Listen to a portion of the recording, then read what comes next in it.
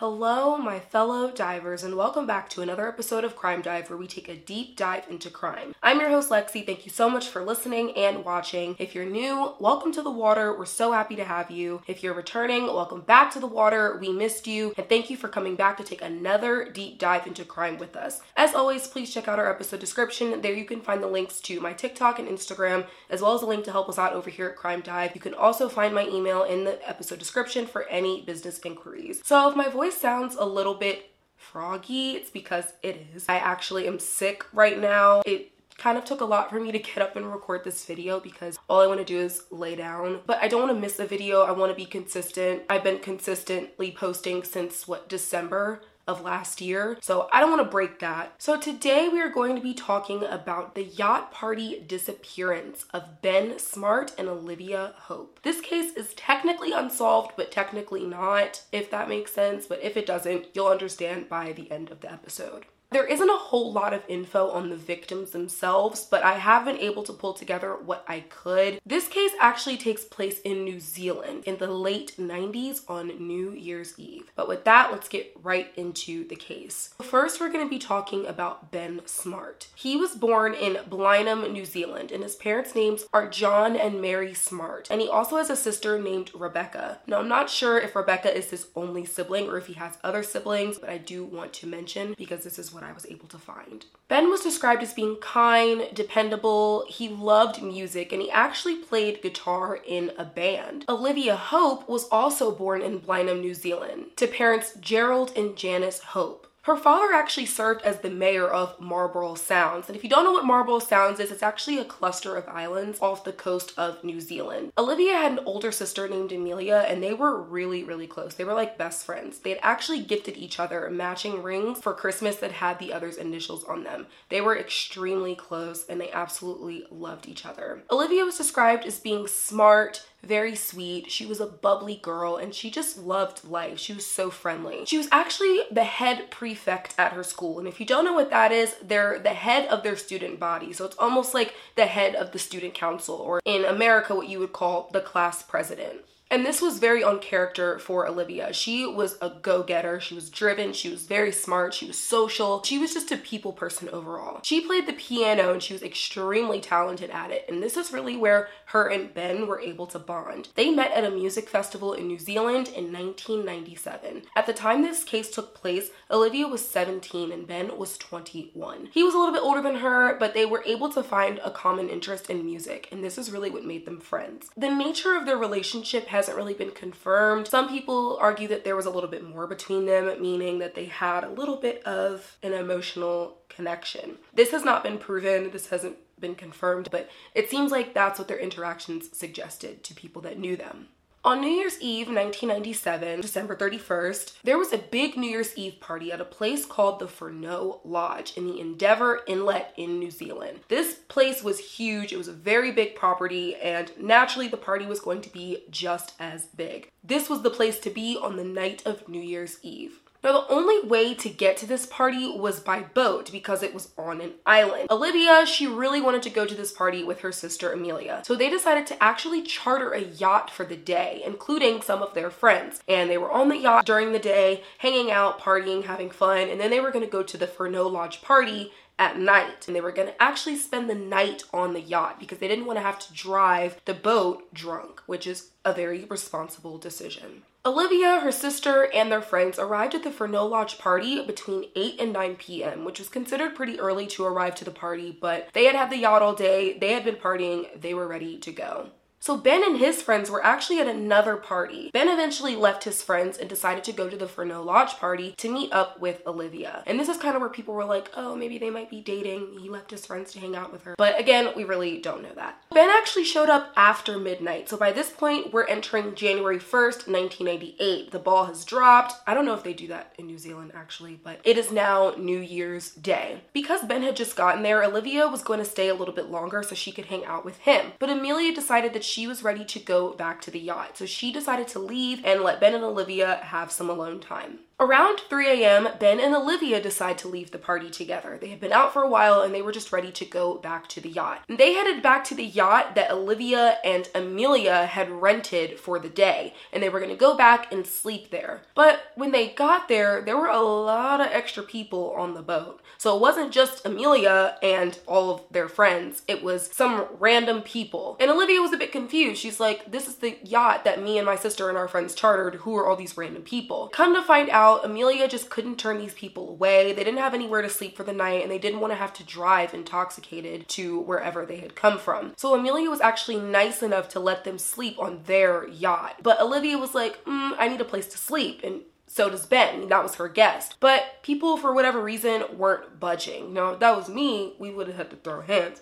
But Olivia is, a little bit more mild-mannered. She just didn't want to cause any trouble. She was tired. So her and Ben decided to get off of the boat and find somewhere else to stay for the night. When they got off of the yacht, they actually flagged down a water taxi that was being driven by a man named Guy Wallace, who was actually a bartender at the Furneaux Lodge party. And he was giving sober rides to people that had been at the party to make sure they got home safely, which is actually very responsible. And it's nice that they had something like that set up for partygoers to utilize so they wouldn't have to drive intoxicated. So they flagged down Guy Wallace and they get on his water taxi. Ben and Olivia ask him if he knows of any places that they could stay for the night because their yacht is pretty occupied. But as they ask the taxi driver / bartender this question, a man actually interjects and he says, well, hey, you, pointing to Olivia, you can sleep on my yacht, but you can't bring him, talking about Ben. And they were like, that's really weird. What? And then he's like, oh no, I'm just kidding. You both can come. Haha, funny joke. Which it was just a little bit odd. Why did you only want Olivia to come but not Ben? It was a very creepy, uncomfortable remark. But they just disregarded it and they were like, sure, thanks for the invite. But Guy Wallace, the water taxi driver, he was a little bit concerned because Olivia was noticeably younger than everyone else. As I said at the time, she was 17. In New Zealand and in America, that's still considered a child and a teenager. So he wasn't really crazy about the idea of allowing the 17-year-old girl to get off the boat with this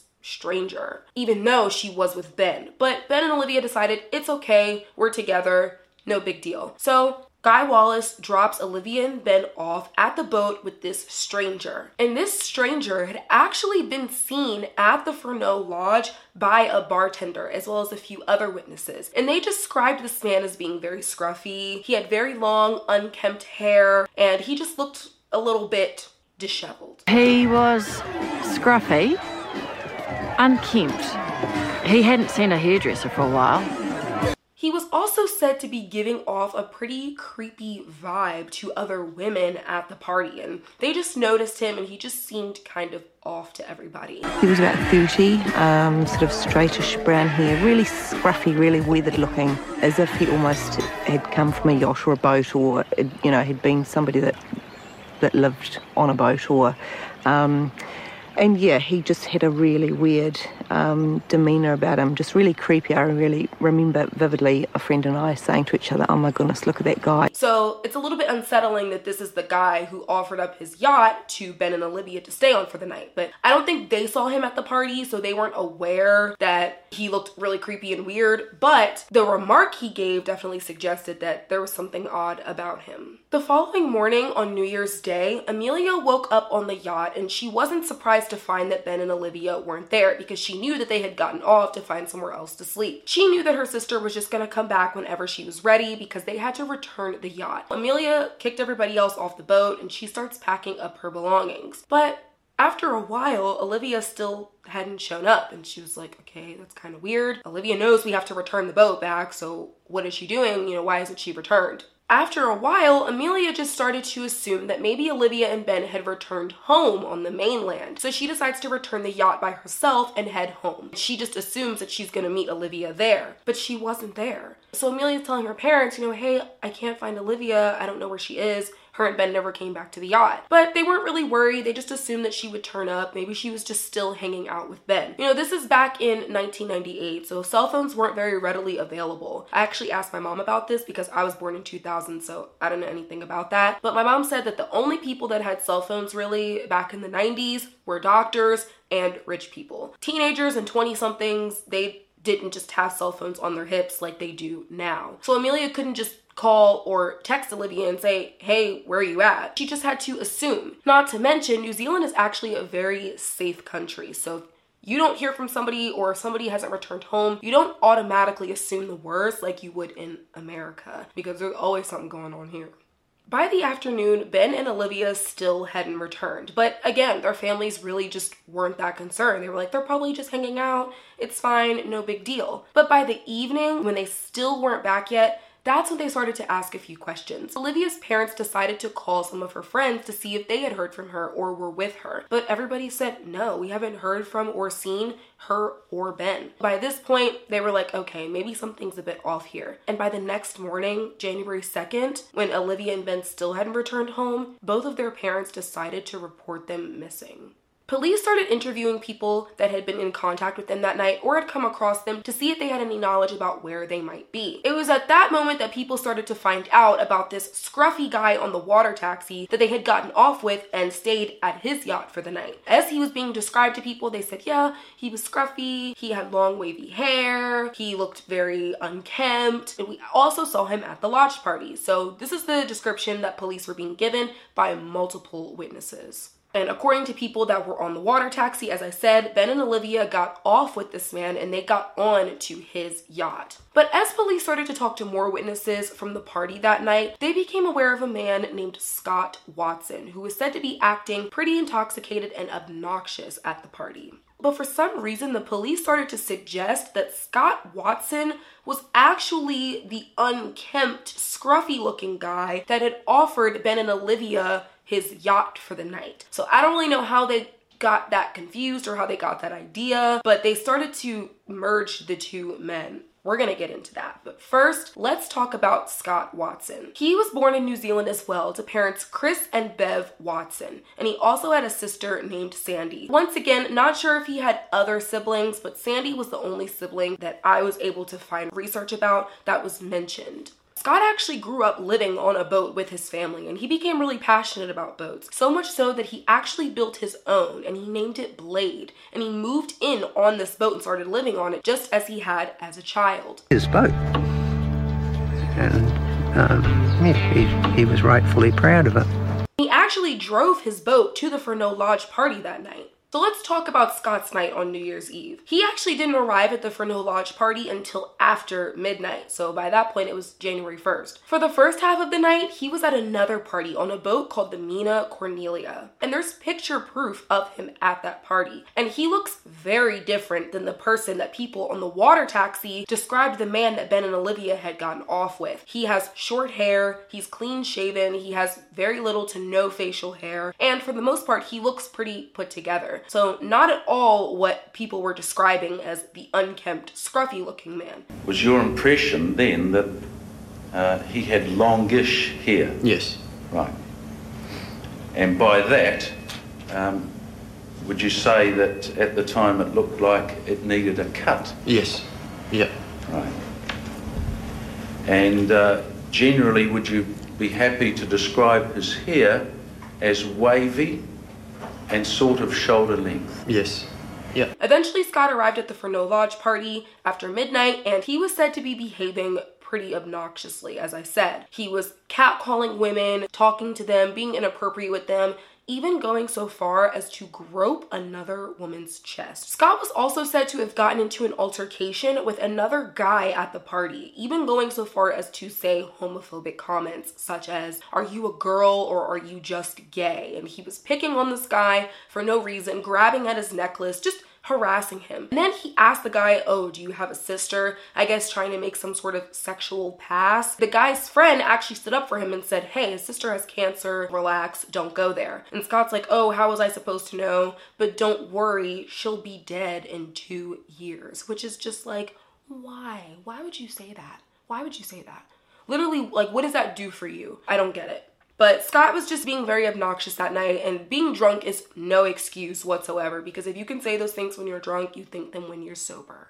Eventually, Scott left the party around 3 a.m. and he was actually going onto other boats to see if there were more parties going on. So Scott was not done partying, but Everybody's like, no, it's 3 a.m., we're tired, we're going to sleep. So Scott decides to head back to his boat, Blade, and he goes to sleep for the night. Guy Wallace, the water taxi driver that dropped Ben and Olivia off with the described scruffy man, maintains that Scott Watson was never on his water taxi at any time of the night, and he definitely didn't drop him off with Ben or Olivia. But wasn't really sure where police were making the connection that Scott was the guy that offered Ben and Olivia his boat, when the water taxi driver's like, no, he wasn't there at all, and witnesses never placed him there either. But for some reason, police just weren't believing this. They were like, no, it was Scott. Even though every other witness is like, no, it wasn't. They suspected Scott from the very beginning, especially lead detective Rob Pope. He was dead set on Scott without really any evidence to suggest that he even came in contact with Ben and Olivia that night. Rob Pope even went so far as to call Scott suspicious because he didn't know what time he left the party. But one, Scott said, I was drunk and I don't wear a watch. Keep in mind, back then, you didn't just have a cell phone that you could just whip out of your pocket and be like, oh, it's 11 o'clock, it's 12 o'clock. No, if you didn't have a watch, you probably didn't know what time it was. You had to ask somebody. Scott was so beyond obliterated, I don't even think he was worried about what time it was. On January 3rd, 3 days after Ben and Olivia went missing, police decided to interview Guy Wallace, the water taxi driver who had dropped Ben and Olivia off that night with the scruffy man. And they asked him if he could draw a sketch of the boat that he dropped them off at. So he did. And the sketch that he drew was a 2-masted sailboat with a blue stripe down the side and shiny portholes. And if you don't know what a mast is, it's actually the pole that supports the sail on the sailboat. He had 2. Now this sketch looked very different from Scott Watson's boat. Scott only had 1 mast on his sailboat, and it was much shorter than the 40-foot long boat that Guy Wallace had drawn. But nevertheless, police released the sketch to see if anybody knew who this boat belonged to. They were last seen boarding a ketch moored nearby. It's described as being about 12 metres or 40 feet long, with a white hull, a blue stripe along the side, possibly with round portholes. So even though Scott's boat looked completely different than the one that Guy Wallace drew, police were still convinced that he was somehow involved. So on January 8th, they actually seized his boat in order to test it for forensic evidence. As I said, Scott's boat was shorter, it only had 1 mast, and it had no portholes. Yet he's still being deemed a suspect. And if anything, at this point, he was really the only suspect in the eyes of the investigators. Police went so far as to announce that Scott actually did match the description of the boat as well as the person that everybody was describing, and witnesses were like, huh? That's not the guy and that's not the boat. They were just a little bit confused as to why the police would say that when literally everything else they were being told was the complete opposite. Top story, dramatic new developments tonight in the search for missing Blenheim friends Olivia Hope and Ben Smart. Police called a press conference late this evening to announce they've narrowed the focus of their inquiries. The occupant of the boat, or the owner of the boat, which was seized the other day, bears similarities to the physical description of the man we believe got on the vessel that Ben and Olivia were last seen stepping on.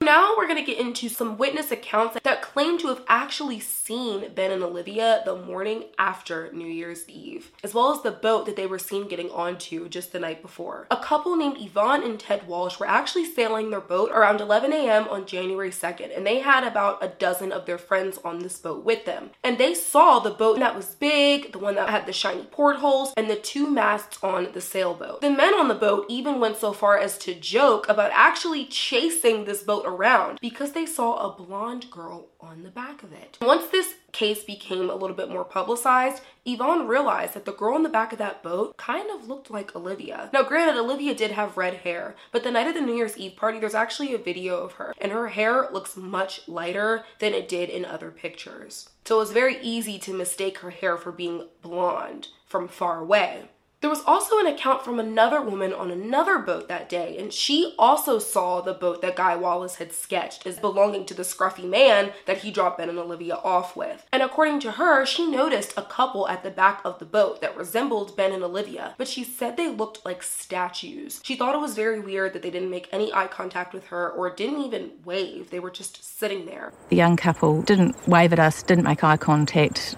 sitting there like a couple of statues really. And two things struck me as really odd. One is that they hadn't made contact, and two is that they weren't doing any of the work. This other guy looked really busy, and it was almost as if they were sitting there, maybe on a cruise or something. It was a bit odd, and that's actually what struck me. And the boat, it was a beautiful old boat. Some people argued if Ben and Olivia were told to be that still and not look at anyone else, or if they were already dead and were just being posed to look like they were still alive. So by this point, there's multiple witness accounts saying that they may have seen Ben and Olivia on the boat that Guy Wallace, the water taxi driver, had drawn, but yet police were still convinced that it was all Scott and Scott's boat. Police decided to completely dismiss any and all witness accounts that didn't match Scott Watson or his boat, even though they all did, in fact, go against Scott Watson and his boat. Police even went so far as telling witnesses that the boat they saw did not exist. So now they're out here gaslighting folks, saying, no, that's not true. This is not what you saw. Literally telling them that they did not see what they know they saw. And people were even saying the boat stuck out so much because it was so big and it had portholes. It was really pretty. Like, people remembered this boat. But police were saying, no, you didn't. That's not what you saw. I asked if they've ruled out the mystery ketch. No, we haven't. Our inquiries to date have indicated that the vessel described to us as a ketch in probability does not exist. But we must retain an open mind on that, and we're still looking for any information regarding sightings of a ketch in the area at that time. And we noticed the boat, the ketch, and instantly it stood out because it had these shiny portholes and lots of rigging, and it wasn't a sounds boat, it was a seagoing boat, you know. It just looked really pretty. So we're saying, oh, look at that, and decided to go over to it, and we actually drove right round it, admiring it. They sort of tried to, they asked me that it's a long time since we'd seen it, and maybe we'd forgotten or had doubts about what we'd seen, and probably the best thing to do would be to say you can't remember. But when I went into the courtroom, I just gave evidence as I'd seen it. We got in touch with the police about the ketch, but when they interviewed me, they were no longer interested in the ketch. That's why I rang the cops, but they told me they weren't interested. They found the boat they wanted, and they weren't interested. I rang them up to say, well, that yacht that you're looking for, that you put over the TV when we were in Wanaka, was in Marpur Wharf. Oh, yeah? What date was that? Such and such a date? Oh, yeah. No, we're not interested in that yacht. No, it wasn't there. You didn't see it. He said to me, that boat doesn't exist. So I came away from that phone interview feeling very negative. I actually felt very angry. I didn't feel negative. We'd stood and we had watched and admired this vessel for some time, and then you're suddenly told you hadn't seen it at all? Not there. It was a bit hard to take. Now, Olivia's sister Amelia actually saw the man. She saw the scruffy man who got off the boat with her sister and Ben. And she said that she remembered him having a pointy hairline. What was similar about the man's hair in the photograph? With a point in recession on either side. So she was shown multiple pictures displaying multiple hairlines by police, and she pointed at the first picture showing a pointy hairline. Now, one of the pictures in this collage was actually Scott Watson, and she didn't pick his picture. But once again, police just completely disregarded this witness account. A few months later in April, police actually bugged the house of Scott Watson's family, and they wanted to see what they could hear and possibly catch him incriminating himself. They were able to record a call between Scott and his ex-girlfriend, and she was asking him what his version of what happened that night was. And Scott said, I was drunk, I went to that party, and then I left and went back to my boat, and I stayed there for the rest of the night. He said, I never got on a water taxi, I never came in contact with these two individuals. He just went back to his boat for the night. And then he left the following morning alone. So you're not going to tell me anything about that night? What do you want to know? I don't know, I just want to know your version of it. Then I was pissed, and I left. Got on my boat, woke up in the morning, and left. His ex-girlfriend also asked about the scratches that police had actually found on the hatch of his yacht. And he said that that was his sister's kids. They did that. They were scratching, they were playing, and they messed it up. The hatch cover. Hatch cover? Yeah. It's all scratched? Yeah. Yeah.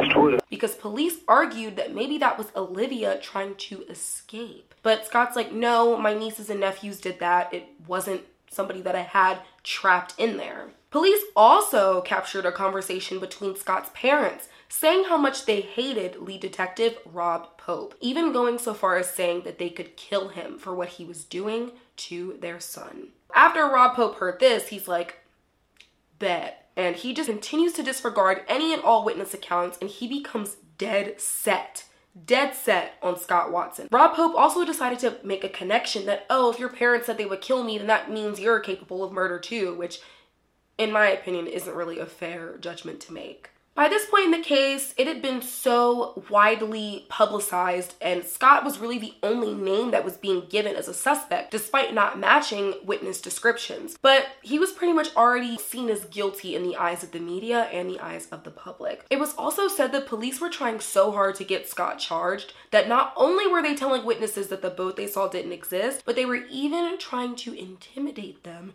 to change their stories or just stop talking altogether. There was actually another taxi driver from the night of the party who saw Ben and Olivia getting dropped off with the scruffy man at the boat that everyone else is describing. He actually drew a detailed map of the boat that they were dropped off at. But when he was asked in court to continue speaking about it, he refused. And when asked if the police had anything to do with this decision, he said yes. To assist the police, you drew a map.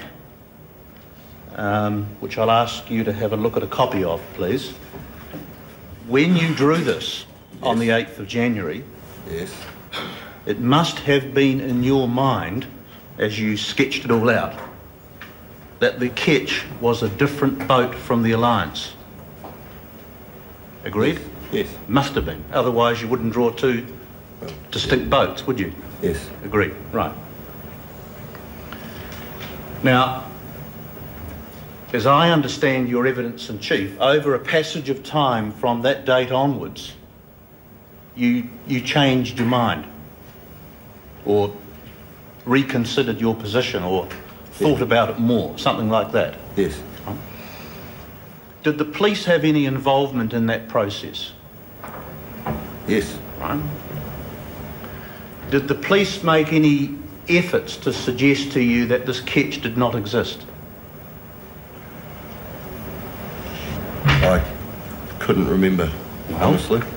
Now, Guy Wallace, the water taxi driver from that night who actually dropped Ben and Olivia off, he was actually threatened to be arrested because they said that maybe he made up this sketch on purpose in order to protect Scott and make it look as different from his boat as possible. There's a few things wrong with that theory. First of all, other people that weren't even on the water taxi that night and don't have any known connection to Guy Wallace also saw this boat. So the boat wasn't fake. Not to mention, it wasn't known whether or not Guy or Scott even knew each other. But it did come out that they used to frequent the same bar. And the media took this and spun it to make it seem like Guy and Scott were friends and had a connection. And maybe that's why Guy made up this sketch. But they were just locals. As far as we know, they didn't know each other. They just went to the same bar. Guy decided to give a public interview in order to clear his name and clear up any misconceptions about what was going on. And he said that, I don't know that guy, I didn't make up the sketch, I saw what I saw, and no one's gonna tell me otherwise. He was also called in to pick out the picture of a potential suspect, and he actually picked Scott's picture. But it was only because Scott's eyes were half closed in the picture. This next part, I really want you to pay attention. So the description given of the scruffy man, he was said to have slanted eyes. And Scott had multiple pictures of himself taken to see if he matched this description. Now there was one picture of Scott where he was actually blinking. And there was only one picture of this. And this was the picture that police decided to use to show witnesses. Mind you, he was blinking in this picture, so his eyes were like half closed, making his eyes look slanted. So of course, when people hear, oh, the scruffy guy had slanted eyes, and they show a picture of somebody's eyes who were half closed from blinking, they're going to pick that person. There were other pictures of Scott with his eyes wide open, and had police used this picture, witnesses probably wouldn't have picked him because his eyes didn't match the description of the scruffy man. So it definitely seemed very odd that police would pick the only picture of Scott where he was blinking. Even though Scott's overall appearance did not match the scruffy man at all, just the fact that his eyes were slanted from blinking was enough for police to formally arrest him. And in June of 1998, they did just that. Scott Watson was arrested for the murders of Ben Smart and Olivia Hope. And all of this arrest is really based on is Scott being at the party, his eyes being half closed in a picture, and being obnoxious at said party. That's pretty much it. No witness account, no DNA, nothing. Nobody was able to place him in the water taxi that night with Ben and Olivia, not to mention his boat looked completely different than the one that everybody described them getting off on. Now, before the trial, Scott, as I said, was pretty much already considered guilty, even though there was very, very shaky evidence. But nevertheless, the trial went on. Police said that they noticed that Scott's boat had actually been wiped down pretty thoroughly before they seized it, but it later came out that only less than half of the boat was cleaned. And had Scott committed a double murder, he probably wouldn't have only cleaned less than half of the boat. He probably would have cleaned the entire thing. Police also brought up the scratches that I mentioned earlier that Scott's ex-girlfriend had asked about, where there were scratches on the hatch of his yacht that suggested that maybe Olivia had been trying to escape. But once again, Scott just said that, you know, his nieces and nephews did that because they were playing. It wasn't Olivia. There was also a tiger blanket that was collected from Scott's boat as evidence, and it contained 400 hairs on it. And it was tested 3 times. The first 2 times, none of the hairs matched Ben or Olivia's. But the second time it was tested, 2 hairs found were Olivia's. Now, I don't know where these hairs came from because they weren't found in the first 2 tests. And this made people wonder, did somebody put them there? Was this planted as evidence? How did they just miss that the first time? Not to mention, the hairs weren't even an exact match to Olivia. It was just said that these hairs were 28,000 times more likely to be Olivia than anybody else's. And although these odds are pretty big, they're still not definite. There were also witness accounts from New Year's Eve who had actually seen Scott going back to his boat that night. And that's because he had to climb over their boats to get to his. They all said that Scott was alone. He was by himself. He never had 2 other people with him. They definitely would have remembered. After the accused returned in a water taxi to his boat, came onto your boat, went over to Bianco, and then returned back to his boat, you didn't hear the sound of any other person over that period of time, did you? No. But nevertheless, the police didn't want to hear any of this. And on September 9th, 1999, Scott Watson was found guilty of the murders of Ben Smart and Olivia Hope on very shaky circumstantial evidence. He was sentenced to life with the possibility of parole in 17 years. Watson, you're sentenced to life imprisonment on both counts. If there is an application for minimum parole, that will be dealt with on Friday the 8th of October 1999 at Friday at 9:30 a.m. As of 2023, Scott is still in prison and he's been denied parole 4 times. So it's really not looking like he's going to get out anytime soon. He could spend the rest of his life in prison because police are just so dead set on the fact that he did it, even though they literally have no evidence to suggest that. His conviction to this day is said to be very controversial because people are really wondering, why were the police so dead set on Scott? I mean, what was it about him? To this day, the bodies of Ben Smart and Olivia Hope have never been found. And their families really didn't get any closure about the case. I mean, all they can do is assume that they're gone now because it has been over 20 years. In 2009, Ben's father unfortunately passed away without any real answers to what happened to his son.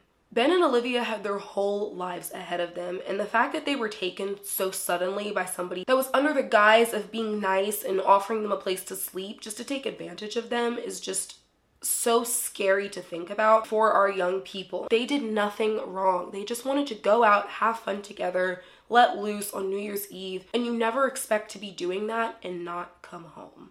I normally don't give my opinion sometimes about what I think because I do try to remain objective. I really do try. But personally, I think the police did not prove that Scott Watson was guilty. Not saying that he didn't do it, but I do not think they proved that at all. They didn't even look at the scruffy guy that literally everybody described. They didn't try to find his boat. They didn't try to find him. They just got tunnel vision. And when you're handling any case at all, you have to look at any and all possibility. You can't just look at one guy that for whatever reason you seem to have it out against, because that's not true justice. But my heart does go out to the victims' families. Ben and Olivia were such bright young souls, and they didn't deserve to be taken the way they were.